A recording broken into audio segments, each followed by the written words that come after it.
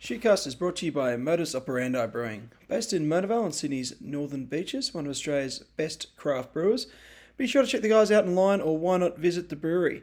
Thank you to Modus for your support of the show. Well, we're through another round of awesome shoot action. Had to be one of the wettest and muddiest weekend in living memory. Certainly this East Coast low and weather pattern we're having is causing all sorts of dramas, but the footy's been excellent and there's so much to talk about. Can't wait to get into this one. Andrew Swain from Stan Sports on board, as is Mark Cashman from Rugby News. Thanks for tuning in. Welcome to Shootcast.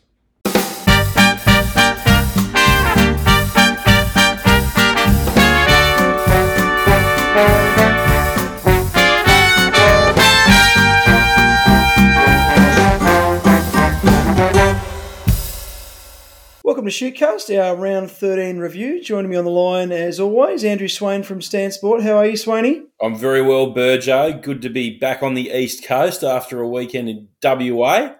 Absolutely. Well, better weather over that side of the country. It was magnificent. It was just, sun was shining, it was perfect conditions, and a good result as well. Excellent. Also on the line, Mark Cashman from Rugby News. How are you, Casho? Fantastic. As Rugby News said, it was a good day for Ducks over the weekend. Yeah. So, that's the way it is, and I think it's going to be the same this coming weekend as well. Great day for Ducks. Also, we've got a special guest on the line tonight, also from Rugby News, is Sam Ryan. I guess we call you Casho's boss, do we, Sam? Don't know about that. I think Casho's the boss, and I just get grumpy when I don't get articles on time. It's, as Casho will tell you. Thanks for having us. Oh, pleasure, mate. Now, we've got you on board because there's some special stuff coming up for Rugby News more broadly. Obviously, an illustrious history with the competition over so many years.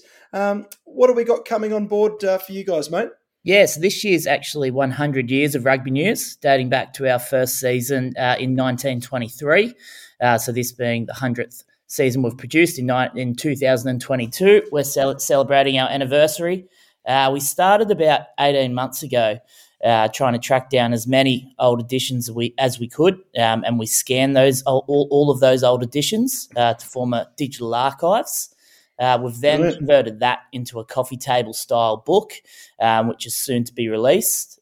We've sort of tried to grab the best snippets from each decade, going all the way back to the 1920s, and then. Wow. Casho, Norm Tasker, John Geddes and myself has written a bunch of short stories, I guess, to try and retell the history of the clubs, the competitions, all the personalities and, a bit of the colour behind what is such a fantastic competition, a fantastic community.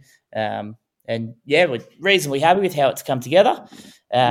We'll be launching the book later this month at a lunch in at the Sofitel in on Sydney on Friday, July 29. Would love to see as many of you there as possible. Beautiful. That sounds fantastic. It must be quite a job to have sort of got your hands on all those editions and try and compress it into a rugby table book. Been challenging in that regard?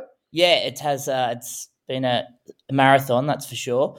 But it's been really rewarding to not just track it down, but to sort of collate the history and try and pull as much of it in together.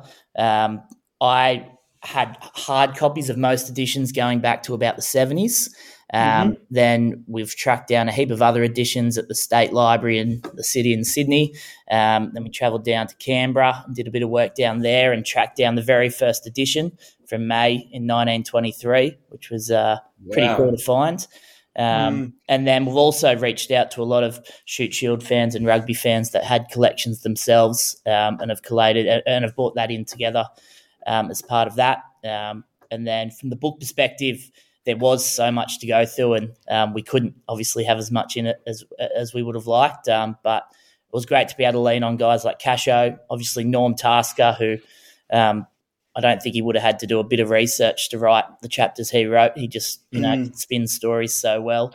It's been great to engage with so many different people, and we'd really like to use this as an opportunity moving forward to re-engage with people that maybe we're not speaking to as much as a brand through Rugby News, and hopefully find a way to help promote what we're doing moving forward. Sorry, Sam. Yeah, I was just going to say, mate, you obviously have read this book back to front 50 million times. What's your favourite yarn that you stumbled across over the century of history that you had to go through? Oh, well, all Casho stuff's the best, as you know. Of course it is. There's a lot of great rugby history, but there's sort of, funnily enough, tracks sort of the times over the decades. We start with a lot of World War One history and how the competitions and the clubs were pretty decimated by that. That obviously pushed through the Great Depression, Second World War, all the way through to, Norm's got stories on apartheid and the South African tour. In terms of club rugby stories, there's a brilliant one which I won't completely spoil, but in short, a ball boy from Gordon was banned for life from ball boying for hitting a player with a stick. And Norm's going to retell the story properly at the lunch, which you'll have to go to. But there's a lot of really quirky stuff in there. I won't give too much away because obviously I'd love you all to grab a copy of the book and come along to the lunch. But yeah, I guess the other side is tracking the history of all the clubs and the competition and how much the competition has changed over the years. It's been really interesting, and I think rugby nuts and non-rugby nuts, as a fan, will find some interest in it. And Sam, one of the things that I've loved about it is from a lot of those early days, even some of the ads on the pages are fantastic. There's sports store ads from George Street in the city. Ads for men's underwear. You could get a long-term deposit at 8% at different times during those sort of periods. So it tells a story of a different time, a whole different thing, and rugby's the basis of it all, isn't it? Absolutely, yeah. For whatever reason, there was a men's underwear ad in almost every edition for a good 30 or 40 years, I think. So hopefully they sold some somewhere along the way. If I wasn't so burnt or buggered from doing this, there'd almost be a book in itself in just the advertising over the years. It's really interesting to see it change over time as well. Norm, as well, to go back, was actually an editor of Rugby News in the 1960s.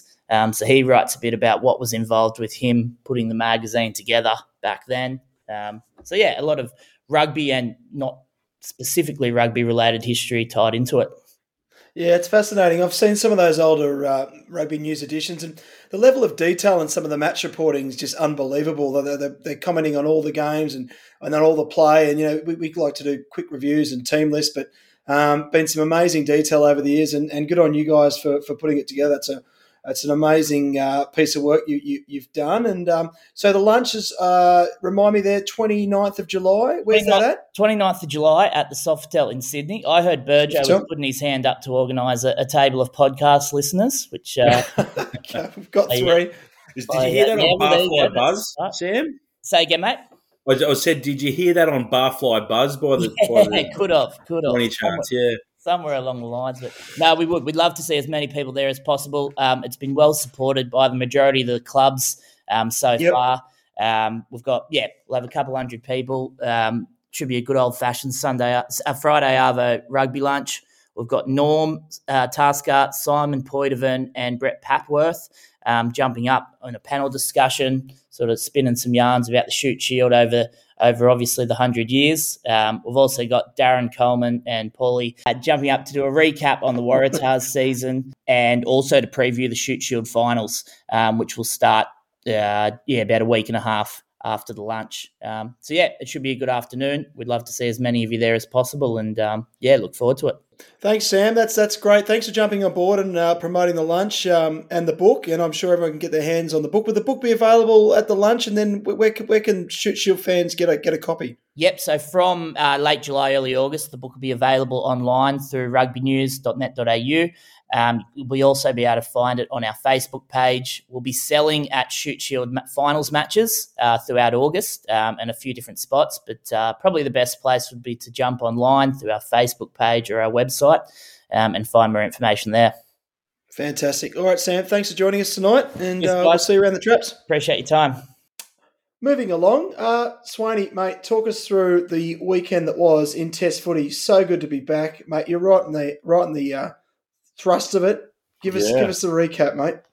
Oh, guys, it was a wonderful weekend over in Perth. I mean, got there on the Friday morning and straight into the Optus Stadium, and it was looking a picture. Had to do a few things around the broadcast, and then back there on the Saturday, nice and early. And look, in terms of our broadcast, it was there were so many moving parts. It was probably one of the biggest things I've ever been involved with. And it all went pretty well, until Quade Cooper did his calf in the warm-up, and then we had to change everything we planned.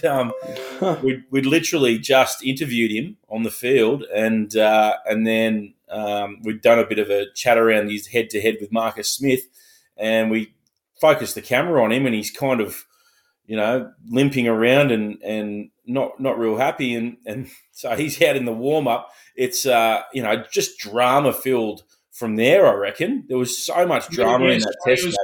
It was rugby reality TV, really, in many respects, because that whole thing just played out. And I think Georgina Robinson in the Sydney Morning Herald just went through and basically wrote a story off the Stan Sport coverage, and it was just absolutely riveting hour of television. That was just the pre-match. Yeah, exactly right. It was compelling, and then the game kicks off, and of course, so much drama in that first half for the Wallabies, and then the fact that they come out in the second half and won the Test match, it's probably one of the more famous victories by the Wallabies. I'd have to think. I think back to that Test in 2015 against Wales at the World Cup when their backs to the wall down to 13 men.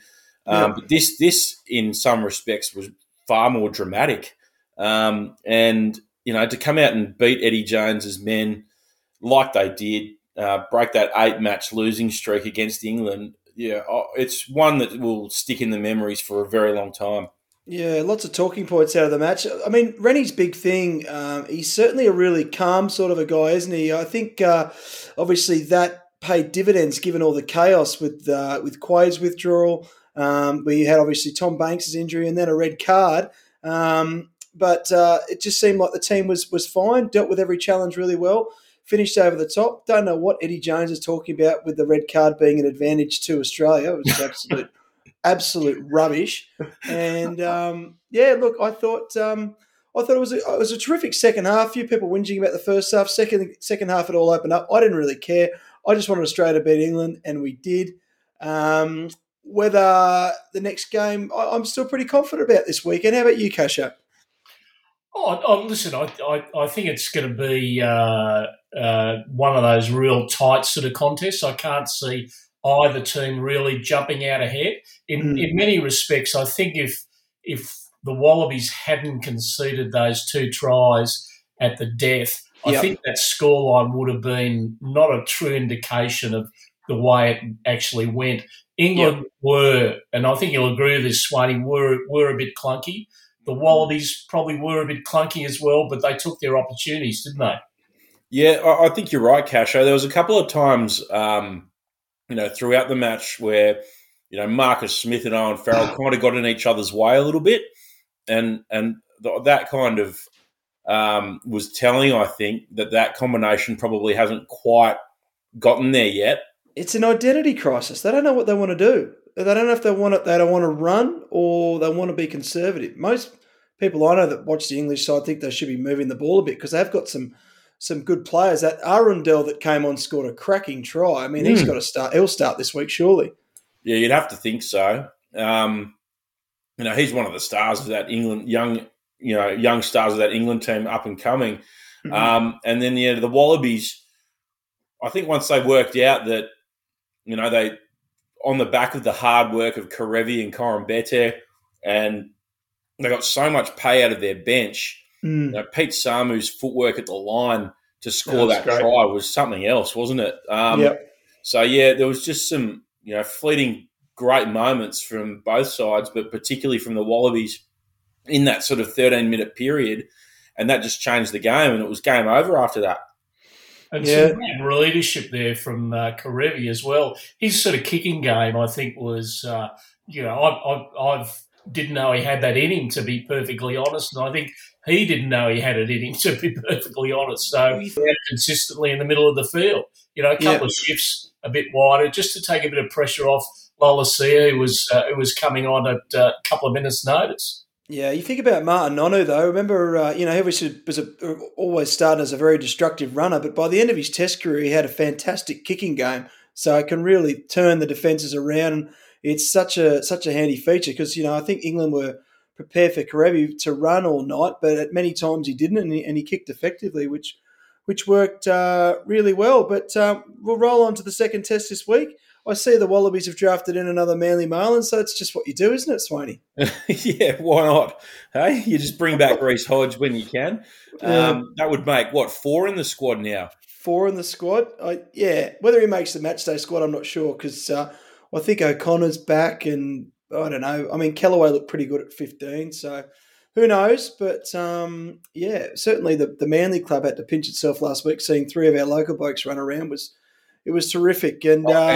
And one of the great debuts from Neville and Parecki, they both played the house down. They did. Actually, we've got a story with Dave Parecki in this weekend's program, and we asked him specifically about his first line out in Test footy. And Swanee, you remember this, Mario Toji and Johnny Hill yelling at their top of the voice, and the referee, James Dolman, having to intervene and tell them to shut up, otherwise he's penalised them. So Parek's, laser accurate, bang, first one in, right to Darcy Swain. So, what a debut. Great work. Just before we wrap it up, though, I do want to talk about one of the other great performances on Saturday night, and that was Burjo on social media dancing after England got beaten. It was one of the greats. It was a bit early. Fainga scored. We weren't quite clear by then, but I could just sense it in my veins, mate. And, the 6 or 7 beers I'd had at the rugby and the 4 glass of red just tipped me up for a dance. And I think, there could be a round 2 on Saturday. I just love beating England. Sorry, you cannot beat anyone. As an Australian, there's no sweeter country to beat than England. I know the All Blacks will be sweet, but we kind of like the Kiwis. England, God, it's just nothing better. There's nothing better. Now, Burjo, the amount of movement you've got in your hips there, you're obviously, embarking on a yoga career because, you look pretty flexible there, my friend.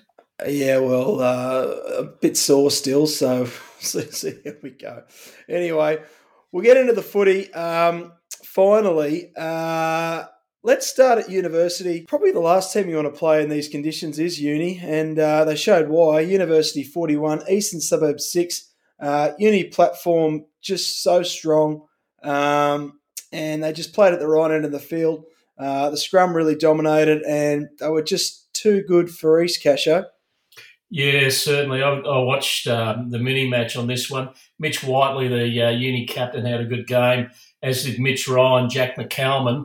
And, when the times came for them to move the ball a bit, Uni weren't afraid to do that. But it was essentially, and this is going to be a theme throughout each of the games that we talk about coming up now, it was a matter of getting the ball into the 25, going to line out, rolling more, and away they went, or, put a bit of pressure on the scrum off the back and, try it. So that was the case of it.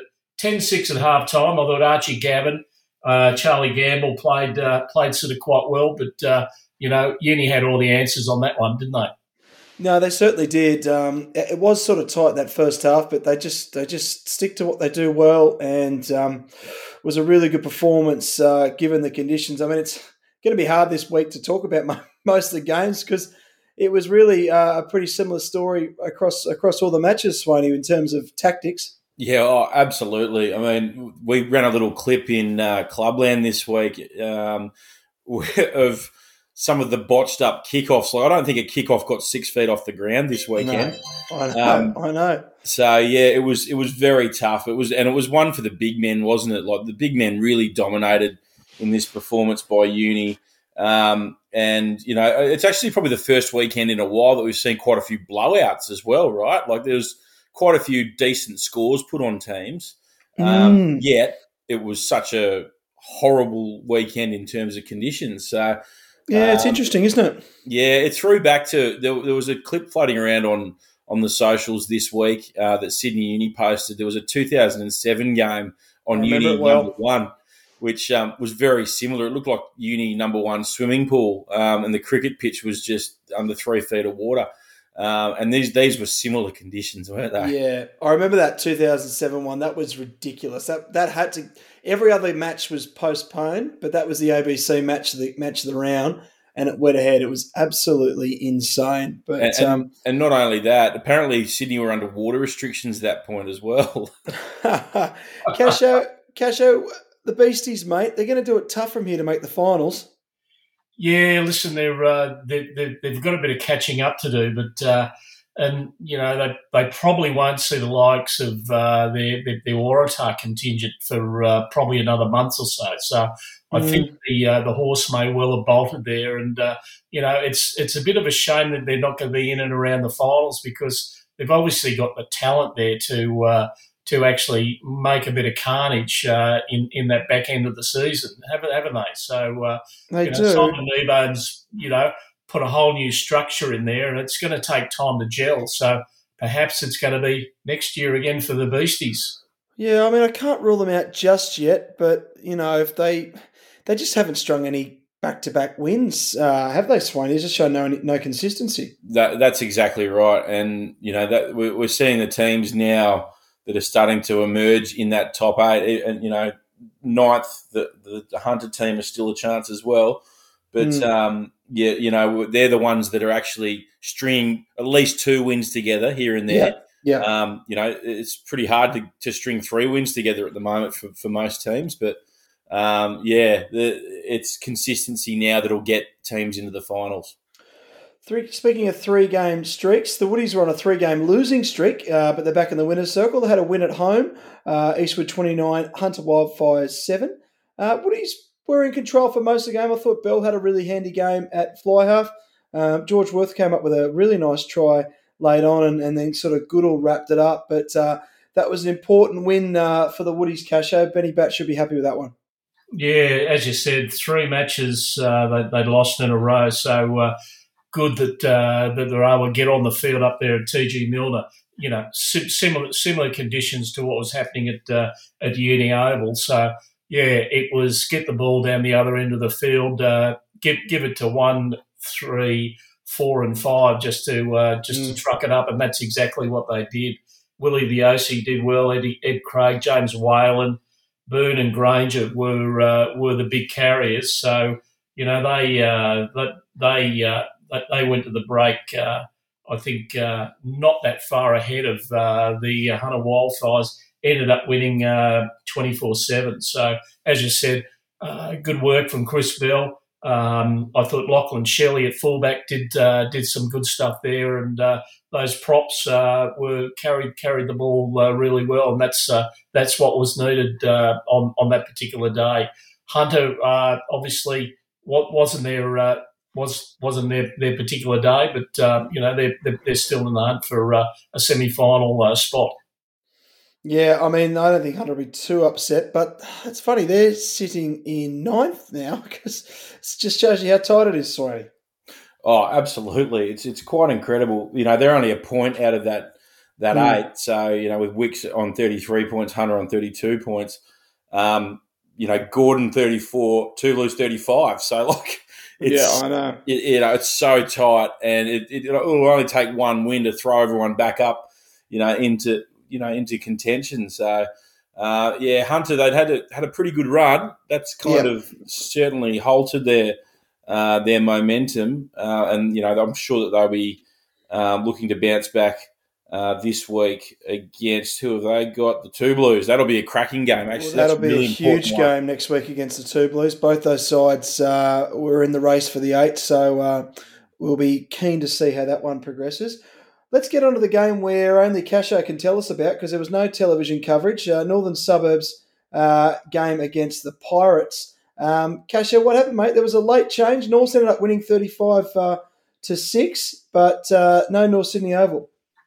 It was due to be played at Drummoyne Oval, so sorry. they had to move it at quite late in the day to St Luke's, which is just across the road. A lot of people would have warmed up there over the years, but they managed to get first and reserves played, and it was just like the rest of Sydney. It was absolutely bucketing down, and obviously it was a day for the tight five.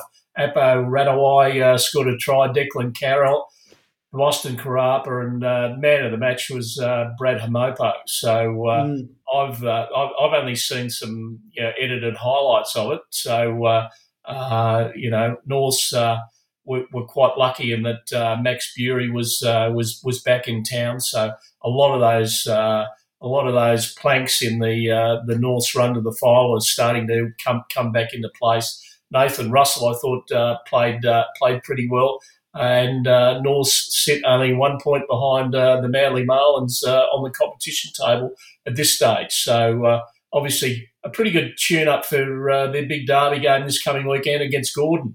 No, they're purring along nicely, the Shoremen.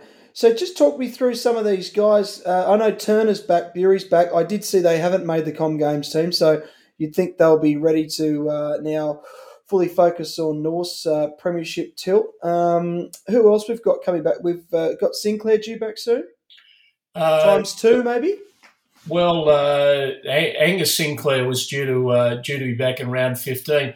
James Turner is actually in that wider squad for the Commonwealth Games. So congratulations to him. Okay. Max Bury missed out on a spot there, but.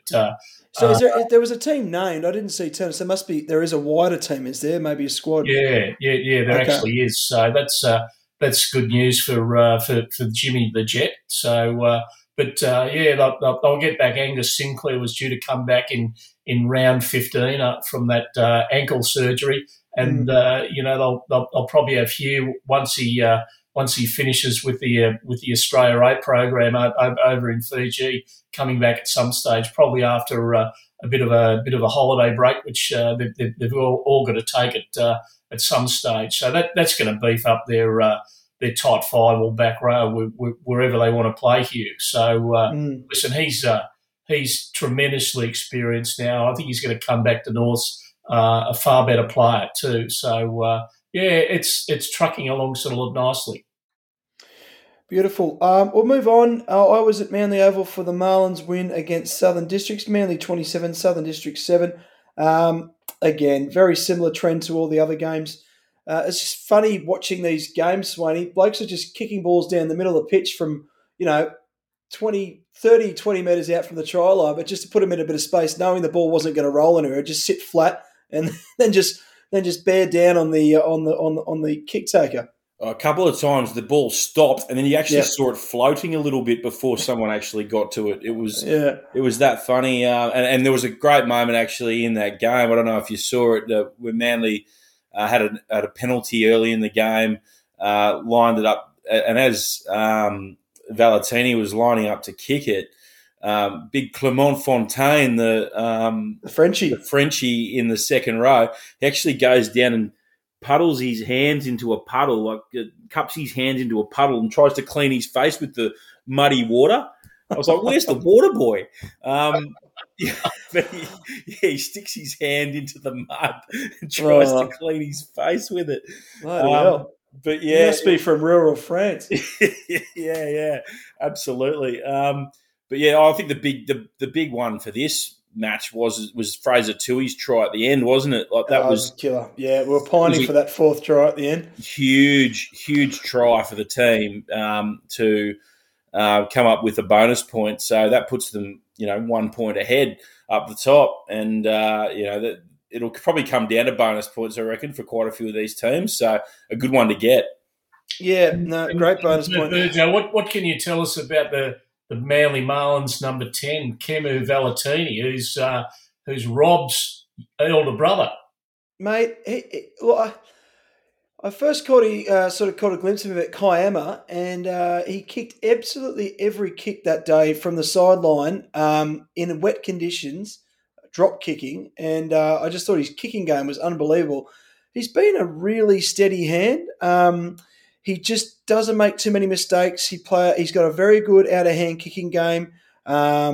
His goal kicking, his line kicking is excellent. Lately, last few weeks, he's been taking the line on, getting some good offloads. You've seen that Norse game. He showed quite a good running game. He's been terrific. Really big part of sort of Manly's success this year. He's just really unflustered.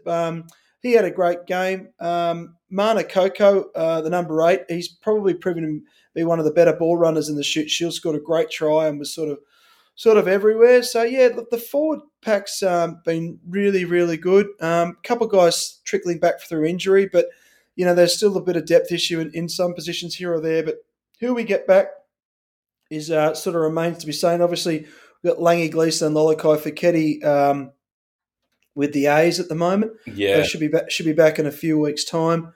It was rumoured we might get Reece Hodge, but he's now back in Wallabies camp, so that's probably much more problematic. So we'll see. They're playing well enough, so they'll be in the mix certainly come final. So I think Manly now would be wanting to aim for a top 2 finish. I mean, top 4 obviously they want to consolidate the next couple of weeks, but while it's there, you probably want to be in the top 2 positions, don't you, Swaney? Oh, without a shadow of a doubt, that gives you the best possible chance, doesn't it, going through those finals? So, yeah, and I think they could probably do it. The run home isn't as difficult as some of the other teams, I think, isn't it, for Manly? Who have they got? It's sort of the next couple of weeks. You've got West this week and Hunter at home, which you'd say Manly would be favourites into both of those games. And then we go into the Derby at home.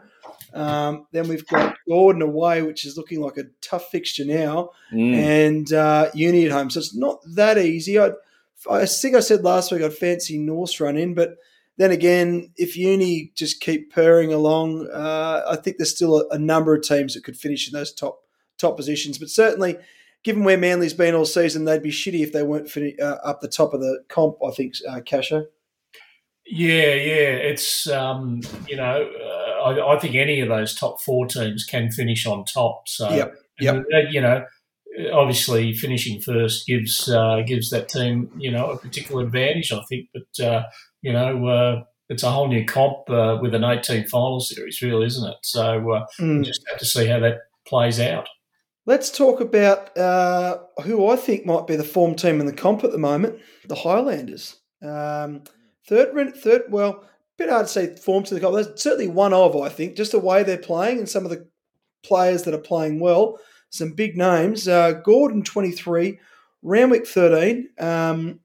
I thought the Stags scored some excellent tries late on. It was pretty tight, but they pushed away. Gordon's scrum was clearly on top. But Jacob Abel and Joey Walton forming a pretty good partnership in the midfield. I thought Jacob Abel was excellent at 12. Yeah, Mahi Valanu, I thought he played an integral part in that victory for the Highlanders. And Tom Horan, I thought, played very well. He was very abrasive, good at the line out, and just did that hard yakka around the field that you need to do on a wet weekend. So obviously his school days in Wellington, came to the fore there. So Reece McDonald, I thought, settled in well at number 10, and they're getting some pay out of Harry Emery. So Emery's going really well. He's been excellent in all the games I've seen. Jack McGregor made a return too. That's a handy pickup, Casho. Yeah, very, very much so. That gives them options at 10 and 15 and probably centre at a pinch there. And his experience at the Western Force, I think, will help the Gordon cause. So, listen, all I needed to do is to make the finals, and they're away, aren't they? Oh, they certainly are. I think they're going really well. I think it sets up a fascinating game this week against the Shoremen. Should be a great game. Randwick, again, bit like he's showing some inconsistencies, although they've been a little bit more consistent than the Beasties. I do think they are the better of the two sides. But, I guess they're hanging around that top 8. They are in 8th position, but certainly will be looking for a bit more consistency as they head into the back end of the season, Swaney. Yeah, they're teetering, aren't they? It's one of those tricky situations. And, Gordon played with a lot of confidence and played with a lot of, like they had some enjoyment in the back end of that game. It kind of looked like Randwick in that last 10 minutes. Once that try was scored that kind of broke the deadlock, it was sort of game over. They fought for a little while, but it was a pretty tough loss. I reckon that'd be pretty tough to swallow for Benny McCormack and the coaching staff, because you've got to win those home games, don't you? And it was watching Will Terry dive into the Randwick swimming pool at the end there. That would have been a hard one to swallow for the Wicks, I'm sure. There was actually a game of Colts called off on the weekend. Manly playing Souths. I think at Foreshore, one of the areas around one of the corner flags was about 3 feet underwater, and I think the referee was concerned of a drowning. So match got called off with about half an hour to go. Manly out in front and took the win. I played in a game down at Woollahra Oval number 2 once, playing a Judd Cup game, where the referee got the 2 forward packs together before and said, you got to look after each other. If someone's drowning, make sure you pull them up. So that actually happened. True story. Dear, oh dear. Yeah, it was certainly wet. All right, final game of the round, and another impressive win for the Two Blues. They've taken down the Ringer Rats, Two Blues 14, Rats 10, out at the Eric, the soggy Eric. That's my shithouse mail, fellas. Tom Curtis, he's back this week. I know, but you said he was gone. Has Cash, have you got any official word on this situation? Well, Swaney had a bum steer, or? No. I spoke to Christian Burden, and he wouldn't tell me the player involved, but he did say that there's a bit of pressure from the Sale Sharks for some of these players to head back to the UK to start their pre-season, which I think started on Monday. So it's been late night phone calls and a bit of negotiation about an extension of a couple of their players. I think Curtis in particular that Solosi would like to have on hand for the rest of the season, because he's just steering the ship around so well that is the one that they're talking about. I think one of the props too, they're keen to get a bit of hard work into in their off season up at the Sale Sharks. So listen, Swaney, your mail's pretty spot on. So it wasn't shit. I apologise to my source in the next couple of weeks. So we'll see what happens, but. I think they're trying to strike a deal with having Curtis here, but they've been doing well to pull that off. Sydney Lifestyle, they're going to flatten Bondi. They're having a swim in the Pacific Ocean when it's not raining. But also, if you're the Sale Sharks, wouldn't you want your players playing footy? Like it's only wouldn't you? Yeah, it's only another 6 weeks, and if he's playing footy for 6 weeks instead of being in a pre-season just running laps in the north of the UK, like you're probably better off playing footy, I reckon. Well, that was the whole point of all these players coming down here. That was the arrangement. A lot of these guys, wider squad players in a professional organisation in the UK, come down here, get some willing, good standard footy, consistent footy, and head back to the UK with. A better football or a better mindset about the whole thing. So, listen, I can see Curtis being a first team starter. I think, pretty soon up there in the UK, and he has played England under 18, so he's on the radar there. Oh, he's got the pedigree. He was excellent again on the weekend. Certainly involved in everything good about the Two Blues. Toddy Murphy had a great game for the Two Blues, I thought, Casho, and. It was a tight affair. Obviously, not a whole lot happening in the second half.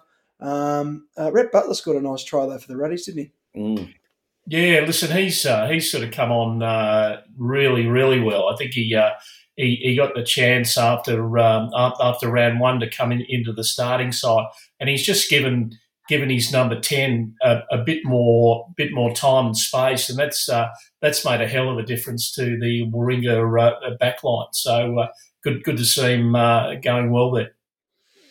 Yes. Well, I mean, the Raddies will be a little bit disappointed, but it's pretty tough to go out to the Two Blues and win these days. I'm glad Manly doesn't have to go back out there because they're a really good rugby side, and certainly no disgrace losing to the Two Blues this season. They're going to be right in the mix.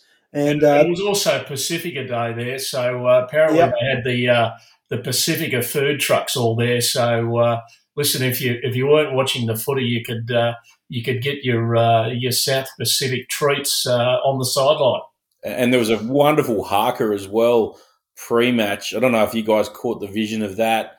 No, but, they got right up in the face of the Rats. It was very good to watch. And yeah, I think you're right. Like it's no longer an upset watching the Two Blues did a haka. No, not the Two Blues. No, I think it was some maybe some lower graders and some supporters who did a haka. Nice. Before the game. But I was just saying, like, it's no longer an upset, is it? Losing to the Two Blues, like it's no, it hasn't been for a couple of months now. Their form guide is as good as anyone's in the comp. They're sitting in what are they? Fifth position, sixth spot. Yeah, so they're firmly entrenched in the top 8. We'll have a quick look at the ladder.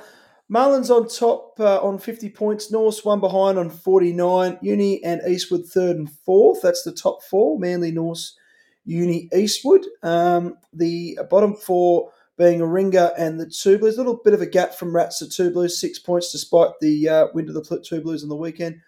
Gordon there now in 7th spot. So they've climbed a few positions in 34 points. And Randwick occupies 8th spot in 33. Outside of the 4, very close, the Wildfires, and a little bit further back East, and you could rule a line through South and West this season. So plenty still to play for, isn't there, boys? Yeah, too right, and a couple of big derbies this coming weekend. North and Gordon, obviously, critical game, that Hunter Wildfires versus huge Blues, Warringah and Randwick, East and Eastwood. So a lot on the line there. It's going to be a fascinating another round of fixtures this weekend. We don't have too many to go, boys. What, 1, 2, 5 games left before finals. So make sure you check out all the footy this weekend. Swaney, you got another busy weekend of Test rugby? Yeah, that's right. I get to stay up in the home state this year, guys, this week and watch the Wallabies play at Suncorp Stadium, and we've got plenty. You might be drinking out of the Ella Cup in your lounge room this weekend. Yeah, could be. It's a party at my house, I reckon, if the Wallabies win. Yeah, surely. Oh, the kids won't wake up. We'll be sweet. Put the wife on notice. I've let her know. It's going to be. Well, maybe we just stay on Caxton Street. That's probably a little safer. Yeah, I mean, the Maloney and Mertens don't drink much. No, not at all. Oh God. That'd clear out my non-existent cellar. So yeah, I think it's going to be a big one this weekend, though, guys. It's definitely there could be an Ella Mobbs Cup coming back to Australia. I hope so. Casho, you getting out and about? You be at the Derby this weekend, I'm sure. Yeah, it's Legends Day at North, so. Anybody who played 100 games for North gets invited along to a luncheon, and it's doubling up with Ladies' Day apparently at North Sydney Oval. So we're all meeting at the Greens, which is just at the back of the hill at North Sydney Oval, and then toddling over before first grade. So hopefully we can head down to the rooms afterwards and listen to the first grade side sing the victory song. Hopefully it's not too wet this weekend, but still a bit of rain to come, but hopefully we'll be okay by the time the footy comes around. Thanks for this evening, boys, and I'll speak to you next week. Thanks, Virgin.